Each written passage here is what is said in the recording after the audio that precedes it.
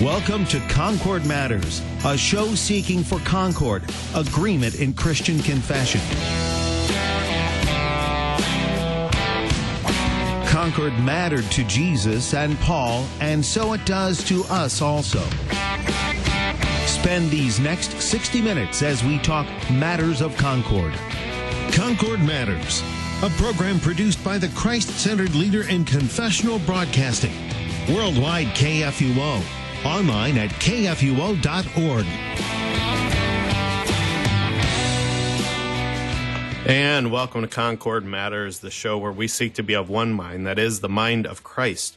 And to do that, we read through the Book of Concord and discuss our Lutheran Confession of Faith with our cohort of Christ-confessing Concordians. Today's Concordians are Pastor Peter Ill, who's pastor of Trinity in Millstadt, Illinois, Pastor Merritt Dembski, pastor of Emmanuel in Waterloo, Illinois, and I'm your host, Pastor Sean Smith, pastor of the dual parish of Emmanuel West Point and St. Paul's Wine Hill, also in Southern Illinois. And on today's show, we'll continue making our way through the Smalcald Articles, and we will be continuing our discussion, which we began with our show from the National Convention of the Lutheran Church Missouri Synod in Tampa, Florida last week.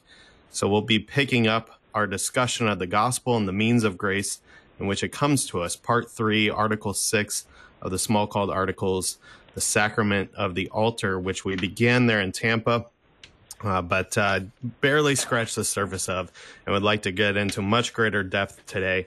Also, before I bring in my cohort of Christ-confessing Concordians, just an update in case you're interested. In our show from Tampa last week at the National Convention of the LCMS, we had very generously been given a copy of the Book of Concord to use there for the show by Concordia Publishing House, the publishing arm of the Lutheran Church Missouri Synod. My guests had, in packing things, had not been able to pack their thick Book of Concord, and so CPH, having a table there, made one available for us, and then allowed us to just give that away. And I shared a way that you could get that. And so just in case you're interested, that gift was actually awarded to Nick Spicone, who was actually a delegate at the convention. His wife had been listening and was the first to email and respond to the offer. And so we were very pleased to give that to him. I actually got the chance to meet Nick then a couple of times, and he listens to the show while working. And just a great joy to meet him and a listener. And so thanks for listening, and hope you enjoy that wonderful Book of Concord provided by CPH. And actually had the three guests on our show sign it. We also had Pastor Harrison, president of Lutheran Church Missouri Synod, sign it, and also Bruce Kintz, the CEO of CPH, signed that copy as well, and provided that to him. So just an update on that. That was a wonderful opportunity. Continue to get your great resources at CPH. And just a reminder, too, that the Book of Concord that we use for this show, the one that we read from, is the CPH edition, Concordia, the Lutheran Confessions, the Reader's edition of the Book of Concord. And I think we're on the second edition of it, is the one that we use most commonly here on this show. And so we certainly commend that to you and recommend that to you. Anyway, back to our show then today, picking up kind of where we left off. We just kind of hit the time, as often happens on this show, and barely scratched the surface of this discussion of the sacrament of the altar, Article 6, from Part 3 of the Smalcald Articles. And a reminder, the Smalcald Articles written by Luther himself. I'm going to go ahead and now, after talking for quite a while, and bring in my cohort of Christ-confessing Concordians, Pastor Peter Ill and Pastor Dembski. Anything that you want to kind of put in the forefront of our minds before I'll read this here in a minute and refresh our memories. And it's short enough that we can just read through it again and discuss it. But anything that you want to bring into the forefront of our minds as we delve in here? One of the helpful things to remember about this part of the Smalcald Articles is Pastor Luther is writing for a theological conference to be held ideally at the city of Smalcald, or more properly for the Schmalkaldic League, but that conference never happened. That makes this particular expression of the sacrament of the altar kind of limited in its scope. He doesn't say everything that there is to be said about the Lord's Supper here. He simply picks the points of difference between the Lutheran confession and the Confession of the Roman Catholics. And he points that out here. And so if you're looking for a full, robust treatment of the Lord's Supper, looking at Luther's writing in the large catechism and in the small catechism is going to be much more comprehensive. This is kind of a narrow, several inches wide, but quite a bit deep approach to the Lord's Supper in terms of the context that Luther's writing for.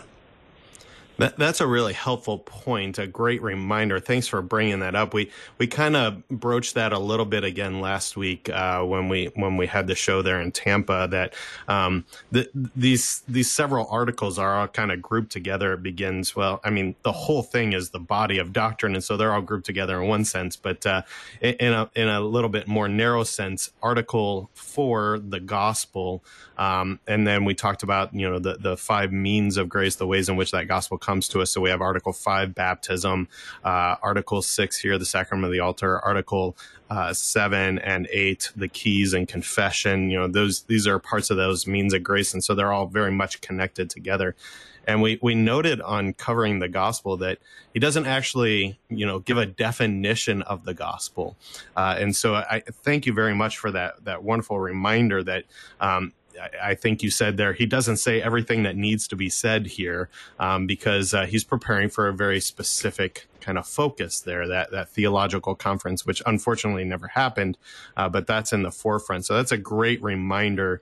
And thanks for bringing in that, reference to, I think we failed to do that last week, that, if you really want to get, a good definition of these things, small catechism, of course, serves a great purpose. We did kind of reference that last week, but the large catechism gives a much fuller definition. So that's a great reminder. Thanks for that.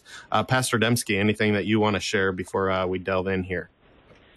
Well, building on what you two were just talking about, it's a helpful reminder that all the theology and all this stuff that we're talking about doesn't happen in a vacuum, that it's not just a whole bunch of people sitting somewhere trying to figure out what to say randomly without any context, but that there is a context and that there are words that mean things in their time, in their place, that we're trying to understand better. So knowing that this is from this point in time with the context of who Luther and the Reformers are interacting with and why they are making the arguments they're making. One of our adult Bible studies at Emmanuel just started going through the Augsburg Confession and making that point when we started that study to say this isn't trying to talk to an atheist from modern day America. Like, this is talking to specific people at a specific time, trying to clarify what they, as the Reformers, were teaching, and that it was in line with Christian teaching.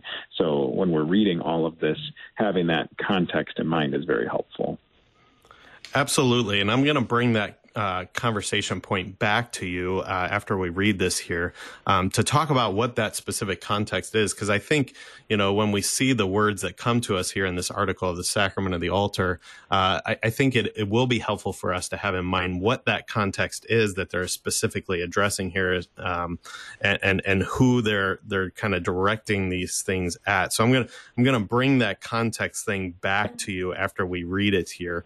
Also, just to make another broader point in terms of context, we have actually already discussed some of these things previously within the Small Called Articles, that back in part 2, Article 2 of the Mass, Luther actually talks at length there several of the abuses of the Roman Catholic Church and their practices and the connection with the sacrament of the altar. So that provides even the context within the Small Called Articles itself that we're kind of coming back to this again. And again, as we just briefly scratched the surface last week, I noted that, the reason it comes back here again is because we are still confessing that this is a means of grace, a way in which the gospel comes to us. And we'll continue to flesh that out a little bit more here today as well. Also, though, before we press on, just a thought that comes to my head that Pastor Dembski, maybe you can speak to. If not, Pastor O can maybe chime in.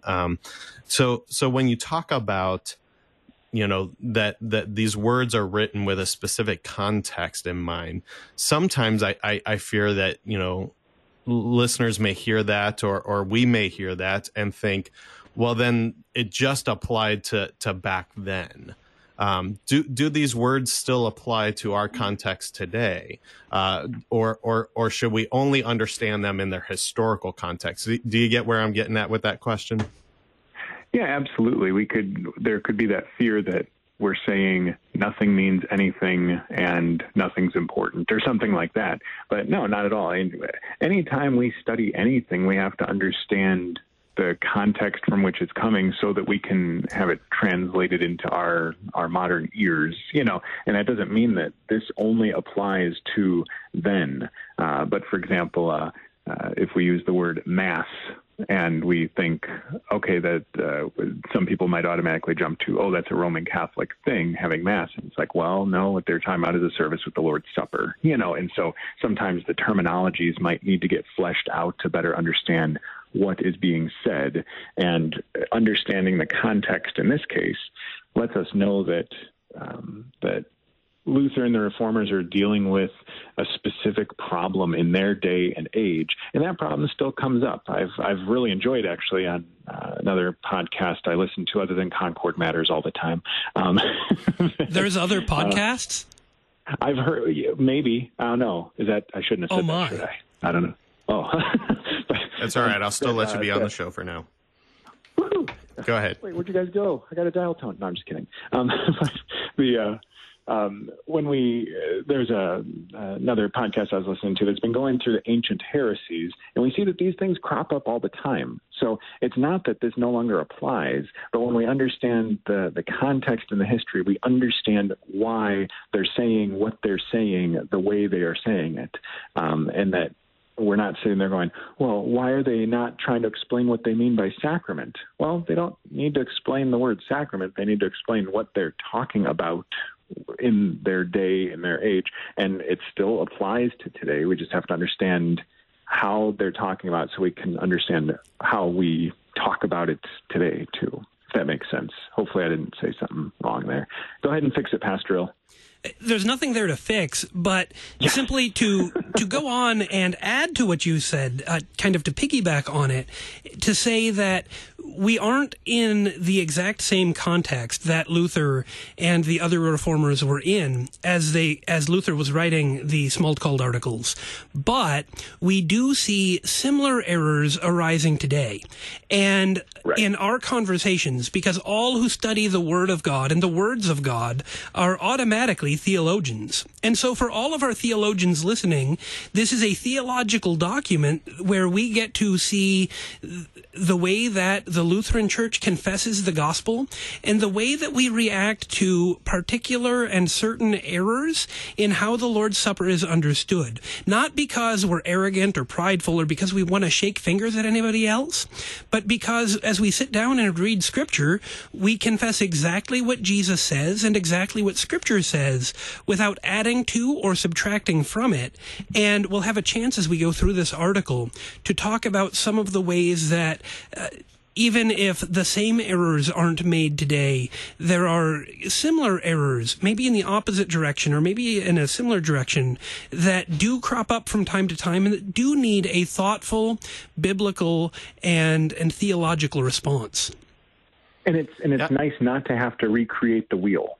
Exactly. Yeah. I love what you guys have framed here for us, and if I can summarize it, basically you guys are saying that the confession of Scripture, what God has revealed to us to know, remains true throughout time. And yet, as we face it in our different eras, and maybe even some of the terminology that we face in those different eras that maybe we don't even use today, it's helpful to understand and define, okay, this is how they were facing in their era, and this is how it comes up in our era. But the confession remains true because it's what God's Word gives to us. That's my basic summary anyway. But you guys had wonderful stuff in there. Again, I really want to bring it back to this context issue because especially some of the words that we're going to encounter here. Well, first of all, we're going to hear about a council of Constance, just very briefly. That was a 15th century ecumenical council that, we need to understand that, they would have, it happened just before this, in essence, in terms of time and history and so forth. And then also we're going to see a word, transubstantiation. That's a theological teaching. We're going to want to identify that and what that is all about and so forth. And so we're going to bring it back to this context thing. And that's part of the discussion that we have as we go through reading this confession of our Lutheran confession of the gospel, especially as it pertains to the sacrament of the altar. So without further ado, let's go ahead and just read this short article again, get it fresh in our minds, and then we'll just spend some time discussing it and digging in here. So again, we're in part 3 of the Smalcald Articles, Article 6, the article on the sacrament of the altar. Of the sacrament of the altar, we hold that the bread and wine in the supper are Christ's true body and blood. These are given and received not only by the godly, but also by wicked Christians. 1 Corinthians 11:29 through 30. We do not hold that only one kind of the sacrament is to be given. For example, the bread alone. We do not need that high reasoning that teaches there is as much under the one kind as under both, as the sophists and the Council of Constance teach. Even if that were true, giving the one kind only is not the entire ordinance and institution commanded by Christ, citing Galatians 1:9. We especially condemn, and in God's name curse, those who not only refuse to give both kinds, but also quite tyrannically prohibit, condemn, and blaspheme giving both kinds as heresy. In doing so, they exalt themselves against and above Christ, our Lord and God. As for transubstantiation, we care nothing about the sophistic cunning by which they teach that bread and wine leave or lose their own natural substance, so that only the appearance and color of bread remain, and not true bread. For it is in perfect agreement with Holy Scriptures that there is and remains bread, as Paul himself calls it, the bread that we break, as it says in 1 Corinthians 10:16, and let a person so eat of the bread, as it says in 1 Corinthians 11:28. And thus far, the article then. All right, so again, some things to identify here. I very briefly identified the Council of Constance. It also ties in there the sophists. We hear about sophists and the sophistic cunning there a couple of times. So I'm going to throw that to Pastor Ill. So go ahead and get ready to identify that. And then we want to identify transubstantiation. Help us get this context, and then we'll kind of lay out the confession from there. So Pastor Ill, go ahead. And who are we talking about with the sophists here? The sophists, that comes from the Greek word for wisdom, would be the philosophers and those who are thinking about the Lord's Supper, thinking about Scripture, and they're coming up with answers that go beyond what Scripture says. And so there's a certain element, especially in the Roman Catholic Church, of people who are teaching about the Lord's Supper and saying what it is and what it isn't, as they talk about transubstantiation, as they talk about receiving communion as the bread only, or as the wine only, or I should say more properly, as the body of Christ only, or as the blood of Christ only. But what Pastor Luther is saying is, hey guys, you're going beyond what Scripture says. By your reason, by your cunning, by your thoughtfulness, you're actually trying to make all of Scripture answer to your thoughtfulness, instead of confessing Scripture and occasionally reaching the point where you smile and you shrug and you say, this is what God's Scripture says. We may not fully understand it here and now, and that's okay. Instead, they're coming up with answers that aren't given in the text. Would you like me to say a little bit more about transubstantiation? No, sorry.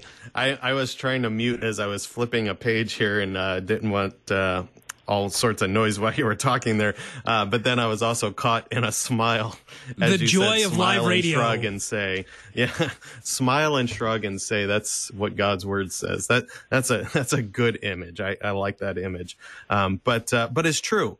I love what you framed there for us, that, that they're trying to use this human reasoning to kind of play these things out.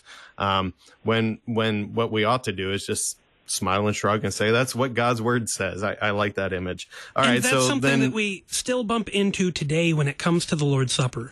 This is what makes this issue within our current context also matter, is that there are people who, by their sophistry or human wisdom, by their reasoning, sometimes want to say, this is what the Lord's Supper is, or when Jesus says that this is his body and this is his blood, well, he can't mean that literally, because we know these things. We know that, for example, body should taste like body and not like cracker. We know that blood should taste like blood and not like wine that comes from the grocery store. And so there's all these caveats that the human mind wants to put into place, not terribly dissimilar from what was going on 500 years ago, but we're still here, still confessing the same thing about human reason and cunning and sophistry and philosophy. And simply we stand here along with Luther and say, we confess the text. We confess what the Bible says. Well, and it is amazing how quickly our own human reason and our own sophistry, to stick with that terminology, gets the better of us. And how often we want to make the jump to say, well, the text says this, but I think, and as soon as we have that shift to I think, we automatically start to see a problem of whether it's in our practice and, like all that kind of stuff that we start to add our own human reason to say, no, this is the one right thing right here, in ways that Scripture doesn't talk. Say more about that. Whether it's the liturgical practice at a congregation, if we ever want to jump past saying, here is right practice with Christ at the center, to saying, like, this one thing right here is the one right way that this is done, like in a practical sense. Or if we want to jump and see ourselves, not necessarily just speaking Lutheran, but just like as people, as Christians, trying to jump back into some of these arguments themselves of, we know exactly how everything works with the Lord's Supper, rather than saying it's Christ's body and blood. We're receiving it in our unity. We're receiving it for the forgiveness of our sins. And that's what we know. And that's how we understand it, and we're going to do so believing God's word and going from there. If we start to add too much of our own human reason and our own logic in there to say things that the text doesn't say, then we're running into the same problems. And I like what both of you have said here, that, as we highlighted on the show, especially last week, because it's definitely laid out very directly in the article on the gospel. But each of these means of grace, it's the centrality of the word that speaks these things, that makes them means of grace to us, that gives us comfort and consolation amidst our sins and in the sin broken world, that these things have power because of that word.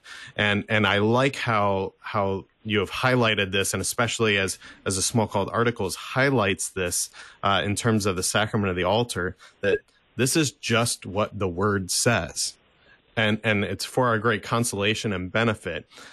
To bring it back to this context thing that I wanted to kind of talk about and focus on here for a little bit.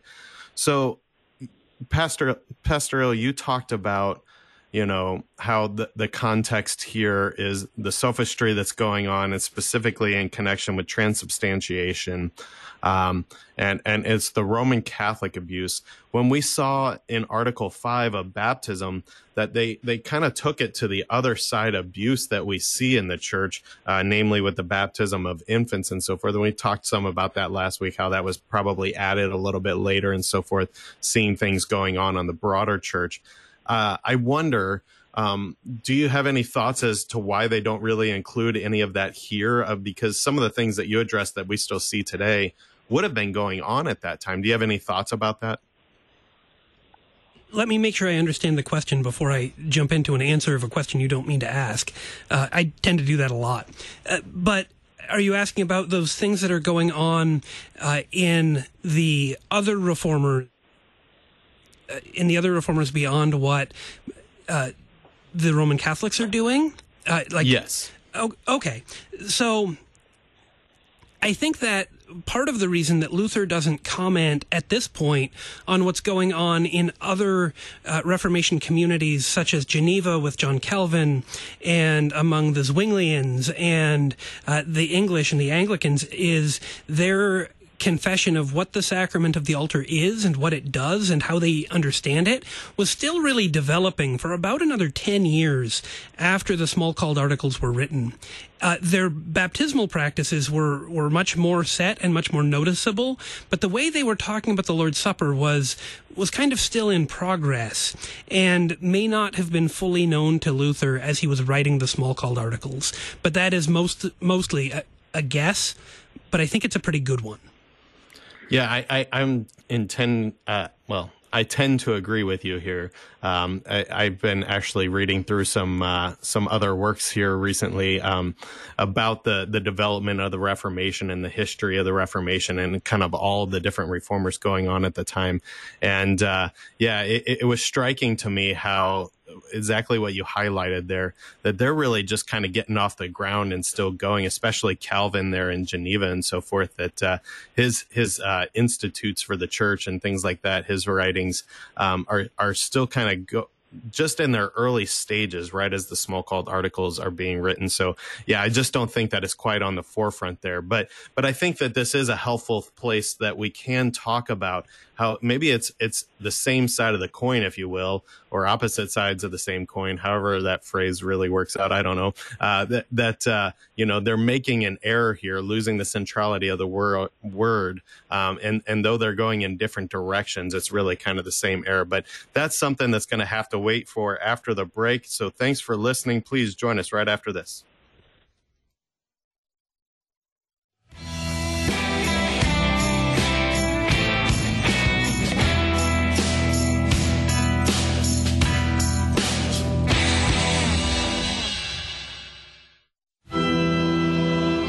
This is the day which the Lord has made. Let us rejoice and be glad. For the lonely and homebound, for the grieving and dying, and for all those who are afflicted in body, mind, and spirit, especially for Join us for a live broadcast of Chapel at the LCMS International Center weekdays at 10 a.m. on KFUO.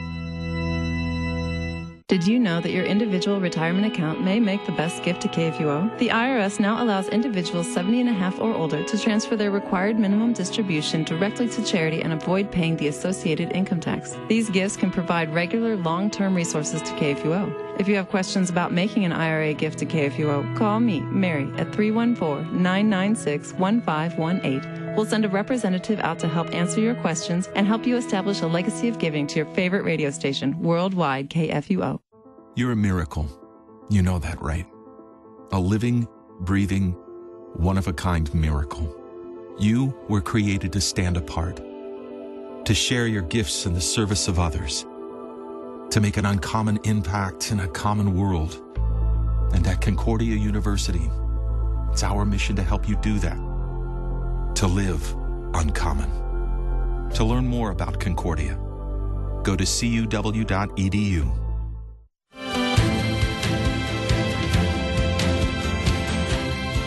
This week on Issues Etc., we'll get an introduction to the Augsburg Confession from Pastor Paul McCain of Concordia Publishing House. We'll discuss recovering Lutheran preaching with Dr. Ben Mays of Concordia Theological Seminary in Fort Wayne, Indiana. And we'll have Pastor Brian Wolfmiller introduce us to the book of Mark.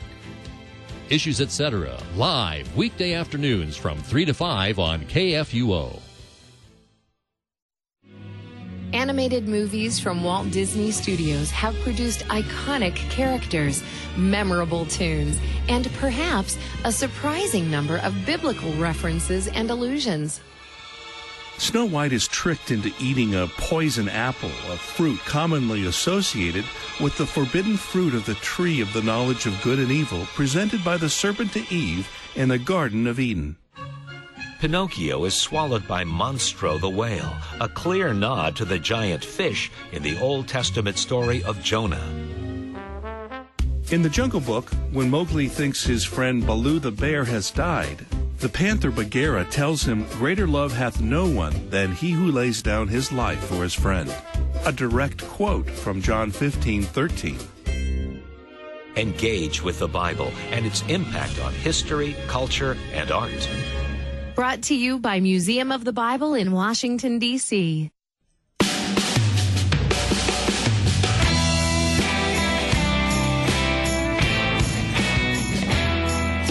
And welcome back to Concord Matters as we continue to make our way through the Smalcald Articles.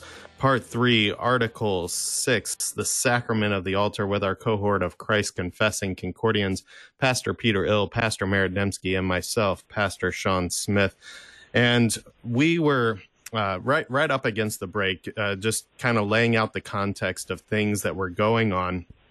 And at the time that Luther is specifically addressing, and so we were highlighting what these terms mean, sophists and sophistry, and what's going on there, and we talked about how that ties into the understanding of what's going on and kind of creates this error. And I think Pastor Ill probably discussed very briefly this issue of transubstantiation, but I want to flush this out a little bit more because I think it flushes out the error that is directly being addressed here. So Pastor Earl, go ahead and identify for us again transubstantiation. What is it? What's the error? How did that kind of develop there in the church? Transubstantiation is the philosophical understanding of how the Lord's Supper works, that there was a substance of bread and wine that was changed or transmuted or converted so that no longer was the bread and wine that was on the altar. It stopped being bread and wine, and it started being body and blood. So the Roman Catholic teaching of transubstantiation is bread and wine stop being bread and wine, and they start being body and blood. But this also goes back to the Aristotelian logic and the Platonic logic of saying, oh, something has its essence, and it has its, which would be called its substance, and its appearance. That would be called its accident. In philosophical language that was used very commonly in the medieval period.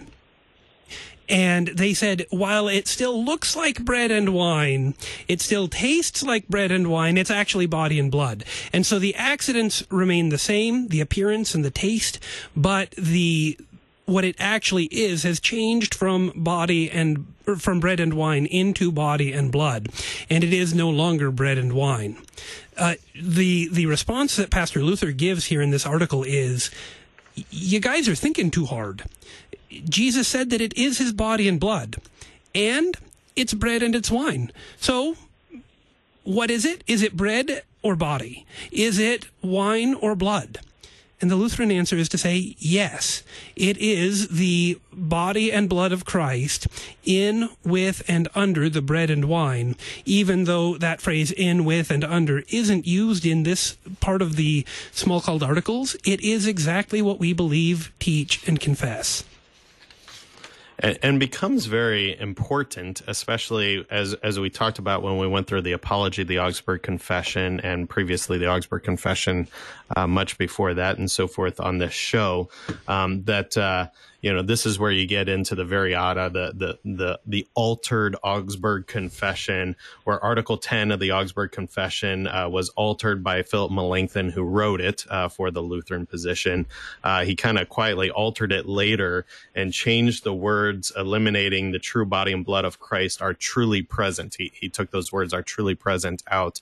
And very helpfully, our clear testimony of what we believe, teach, and confess, namely from Luther himself here in the Smalcald Articles, becomes very helpful when Melanchthon makes that change, because we can actually cite, no, this is actually the Lutheran position on what Scripture clearly teaches here. We can't take that out. We can't, and Melanchthon kind of changed that to be a little more friendly to the other reformers, which, as we laid out just before the break and so forth, is maybe just getting going for them, and so not quite on the forefront of what we see here in the Smalcald Articles, but yet very helpful in its context of this is what the Lutherans confess, so that when things are changed later, we can say, no, there is agreement, there is concord here with our other writings, that what was originally written is our position. So I just wanted to highlight that for us for again, a little more context on the issue. But then also coming back to this issue of transubstantiation, this sophistry that develops, trying to use human reasoning to understand what's going on, and taking it too far instead of just smiling, shrugging, and saying that's what God's word says. I still like that image. But I think this also plays out in another issue that kind of develops and is definitely in the forefront of what Luther is addressing here, namely that, well, you kind of have a couple things. One, that the laity then begin receiving the Lord's Supper in one kind only, and that would be the bread. They withhold the cup. Only the clergy would partake of the Lord's blood in the sacrament. The wine there. And then, so then this other practice develops where, the laity are actually taking the bread home with them and kind of adoring it. And then also they're connecting in the fourth petition, give us this day our daily bread. And they're kind of using this bread of the Lord's Supper as their bread here. So anyway, as I've kind of laid out that this other issue then develops of receiving in one kind only, go ahead and lay out for us. I'm going to throw it to Pastor Dembski.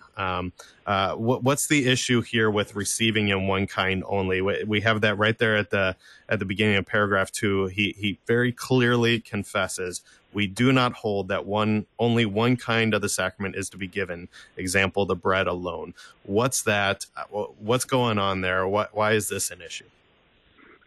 Well, it's automatically humans saying, we know better. Jesus gives the supper. He says, take, eat, this is my body. Take, drink, this is my blood. And then man is coming around saying, you know what, I got this idea. If this is really his body, then it's got some blood in there. So it'll be all good. Give him one. And of course we can't spill the blood, because that would be terrible, which I never want to spill, of course. But that we can't trust people to not spill or have a problem, so we'll hold that back because they're getting enough. It'll be all good. We know better, and so there was a little bit of practical side from what I understand historically of kind of withholding, but then it kind of became not a problem just to take the bread and take the body and just give that only. So it's some of that human rejection of what Christ clearly says. That if he tells us to eat and drink, then we eat and drink, and we don't cut off half of that, or we don't especially reject Christ's blood, especially if you get theologically into that idea right there, just thinking what Christ's blood is that washes away our sins, that forgives, the lifeblood, all that kind of stuff. And all of a sudden the church is saying, we're not going to give that out. And I know there's other things that develop within that of theologically the mindset of what's happening in the Lord's Supper and all that. But that's really the problem, is you're taking Christ out of it, and you're taking the importance of Christ out of it. That's one of the things that when we were talking about transubstantiation a moment ago, that I always like when we're doing confirmation and kids will say, what does it mean when we say in, with, and under? And I'll say, it means, I don't know. Like, how's Christ's body and blood there? I don't know. It's in, with, and under. You need to smile and shrug first. Exactly. I was smiling, but smiling doesn't do good on radio. So true. Smile and shrug when you confess the gospel of Jesus. Absolutely. Exactly. but I like what you lay out there, though, too, that, this is kind of a messy issue that develops. And as we've seen so often as we've gone through this Book of Concord and addressing the errors that we see creep up, and thus we need to confess the truth of the gospel, but also clearly highlight and attack the errors that could lead away from Jesus and the gospel. This is kind of a messy situation that when you have this error, it usually develops out of, maybe some good intentions to begin with. I like how you charitably point out one of the issues is that, they're worried about spilling the wine and spilling the blood of Jesus. And I'm going to say that that's a very, kind of pious thing, that I want to commend. We should take this seriously. And sometimes I think in our modern American context, we're maybe not pious enough. We don't approach the Lord's Supper with enough piety, that confesses what we really believe is going on in the Lord's Supper. We're not careful enough. Now, I'm not saying that we should get all bent out of shape either, and take it to extremes where we have to begin then developing other things. And there were other issues too, namely that, the clergy were alone worthy enough because of all their good works and, their holy calling and things like that. There were other issues at play as well, but one of them clearly was what you highlighted there for us, and that they didn't want to spill the blood of Jesus. And that's a good thing. But then you start developing these other things, these other teachings that is not what God's word says. That's, I love what it says here in paragraph 3. Even if that were true, giving the one kind only is not the entire ordinance and institution commanded by Christ. It's plain and simple, right? This is what Christ gives us. You don't have to take it too far and start developing this idea that, well, as your body obviously includes blood with it, you can just receive the body and you're receiving the blood of Christ along with it as well. So I think that, we got to hold these things in tension, as we always talk about, and that's always a difficult struggle. So you want to have that piety. And one of the stories I always like to share is that Luther, holding this position, really did have great piety. That there's a story that towards later on in his life, actually, when he was, becoming a little more infirm, some wine spilled during the Lord's Supper, and he gets down, lays flat, goes prostrate on the ground and licks up the wine. And he does it out of pure piety. And so it's good to be concerned about, we want to approach the Lord's body and blood with reverence. And we want to hold that. And sometimes, again, I think in our modern American context, we don't have enough reverence when it comes to the Lord's Supper, and thus sometimes convey that we don't actually believe that there's anything going on there, maybe fall off to the other side, the other error. But we can certainly take it too far. Go ahead. And I was going to say that's the one thing that I think we also have to be cautious of, is that we don't turn the gift into the God, that we don't turn his gift into the thing that we worship, which that is kind of what developed. You had, and you see this all through history biblically. You have God give the ark where he is present with the people, and then they start worshiping the ark, and then he gives the bronze serpent to heal the people and to look upon when they are calling upon God, and they do so, but then later on they worship the serpent. The people worship the temple where God was with them, and I think that you have this thing develop in the church where they have this gift, and where it is Christ present with them, and it's this gift of his gospel, his grace and mercy given in a tangible way. It ends up becoming this thing to worship, and the reverence turns into idolatry. And it turns into taking the eyes off of the gift giver and onto the gift, rather than having the reverence and faith in what the gift relays. But the focus started to get shifted, and so you have the caution of the spilling, because it's God himself, which it is Christ, but it becomes this thing to worship rather than to have reverence around and looking to Christ himself. And, you can see that develop, or seemingly develop, and it's like the same thing over and over again throughout biblical history and history in the church, of worshiping the gift rather than the gift giver. I like what you said there. That's a very helpful point in helping us hold this tension of, wanting reverence. But I like what you said. Don't let the gift become the God, right?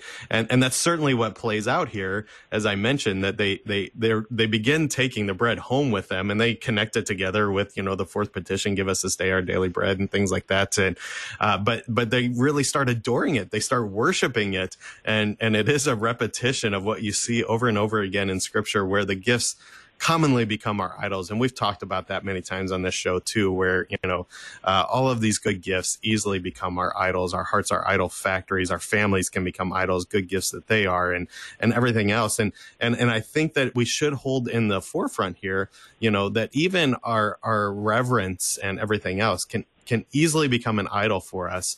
And so while we hold good practice in the church, you got to have right teaching and things to balance it out, and don't let it become an idol for you. And I know that's a mistake that, especially for a lot of pastors, I myself feel that tension a lot, can really be quite a temptation for us. But I also want to talk about the other side of the issue and receiving one kind here only.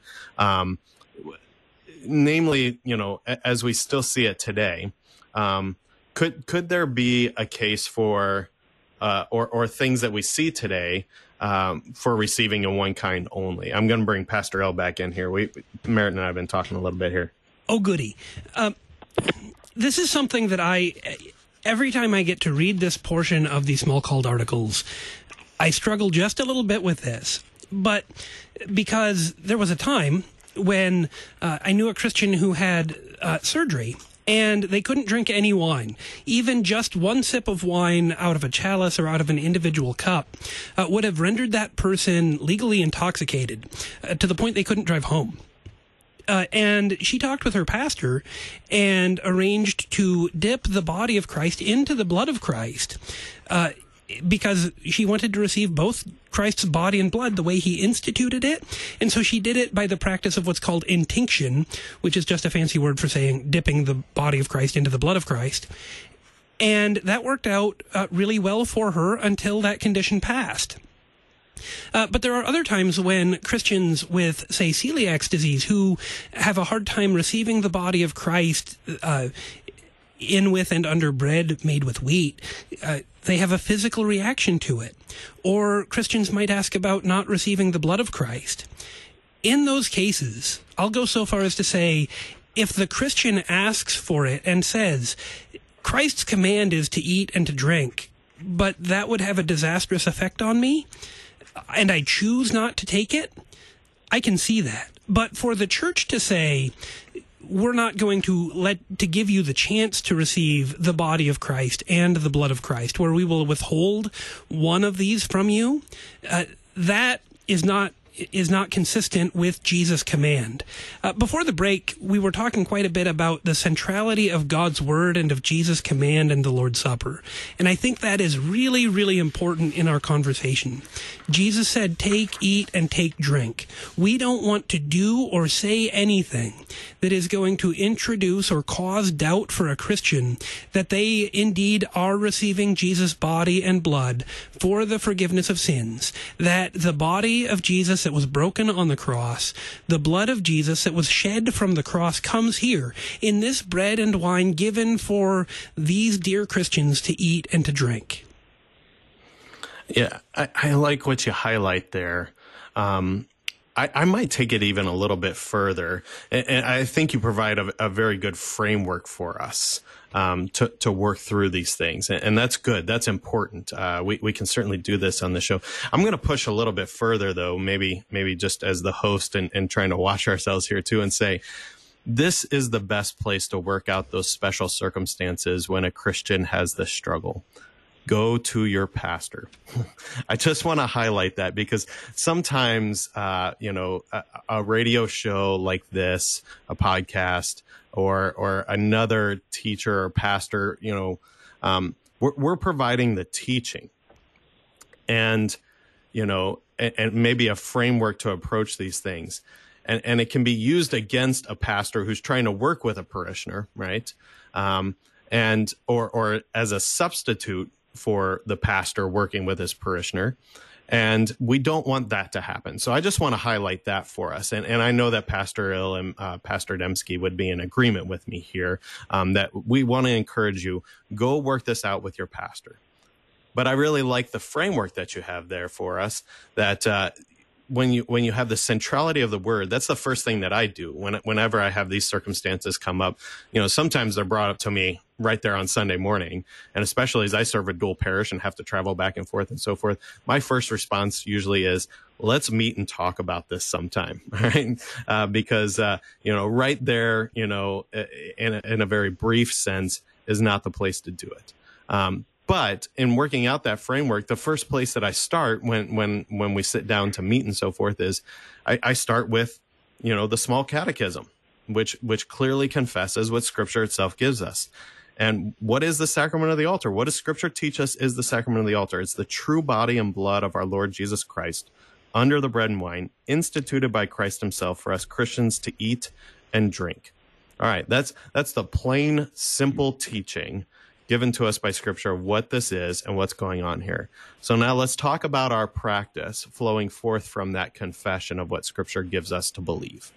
All right, and in that framework, we can understand that, a method like intinction, maybe not the best, but if it's going to cause, stumbling or offense or something else going on, then maybe we can work that out. I would also share, as I know you guys are full aware of as well, that there are special wafers made for those who have celiac disease or, these struggles with the gluten in the wheat bread and so forth. You can work those things out. A lot of times there's issues when it comes to receiving the wine, especially if those who have alcoholic issues and so forth. Well, you can, basically put a drop of wine in water there, and it's so diluted down, but it's still honoring the faithfulness of the word. All of these sorts of issues can play into how you work out the practice. But we want to hold to the plain and simple teaching of what God's word gives us. And again, I just want to encourage, go to your pastor, work this out with him, and be faithful to that. And I also want to highlight what Pastor Hill helpfully said. It's a different issue when the church starts mandating these things, in a sense, right?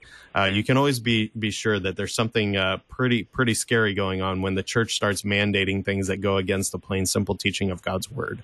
Kind of run away from that, right? And so, again, you hold these things in tension. But for most people, the plain, simple thing is Jesus says, take and eat, take and drink. And he does that with bread and wine. And he says, this is my body and blood. That's what we're given to confess and believe. The small catechism highlights it for us.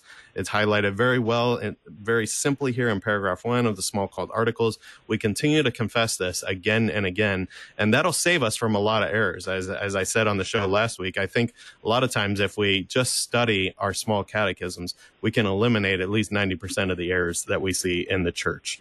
All right, Pastor Dembski, go ahead and jump in now on that conversation.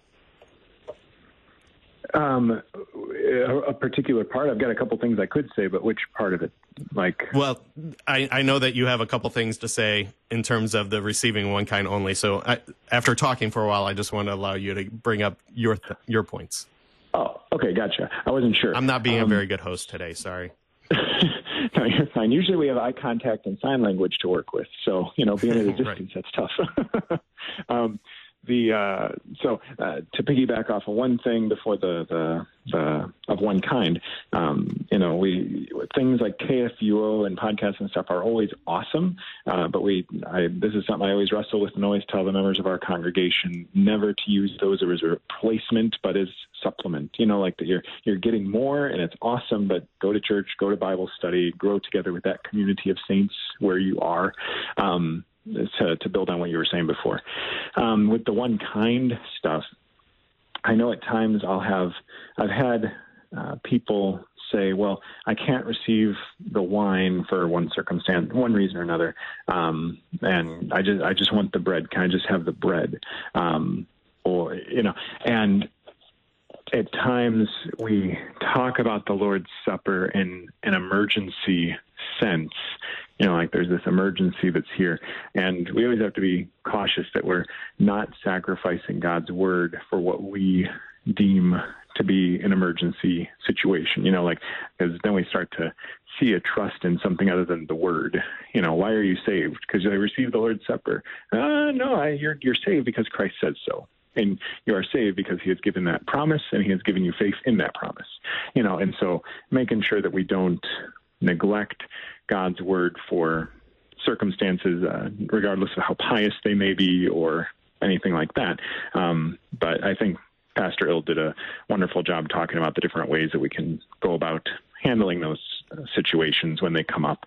But always going back to Christ, always going back to the Word alone, and the faith in that Word that he gives to us, and the peace that we have by his grace. That's well summarized for us there, and we'll just go ahead and let that kind of wrap up our thoughts for today. As again, the centrality of the Word leads forth to our confession of the gospel, this means of grace, the sacrament of the altar. As it comes to us, we faithfully confess with the word, as Jesus simply gives to us, that the bread and the wine are the Lord's Supper, that with that word is Christ's true body and blood, and it's given for our consolation. And so we let that stand. We let that be our confession. And next time, we're going to continue this confession of the gospel and the means of grace. And as it comes to us, transitioning into Article then 7 and 8, on the keys and confession. And there's a nice segue here in terms of the Lord's Supper that we get in the small catechism, who receives the sacrament worthily. Well, it says, those who have faith in these words given and shed for you for the forgiveness of sins. And so that's what we receive in the Lord's Supper. That's also what we receive in the keys and confession. So thanks for stopping by, and until next time, keep confessing, church.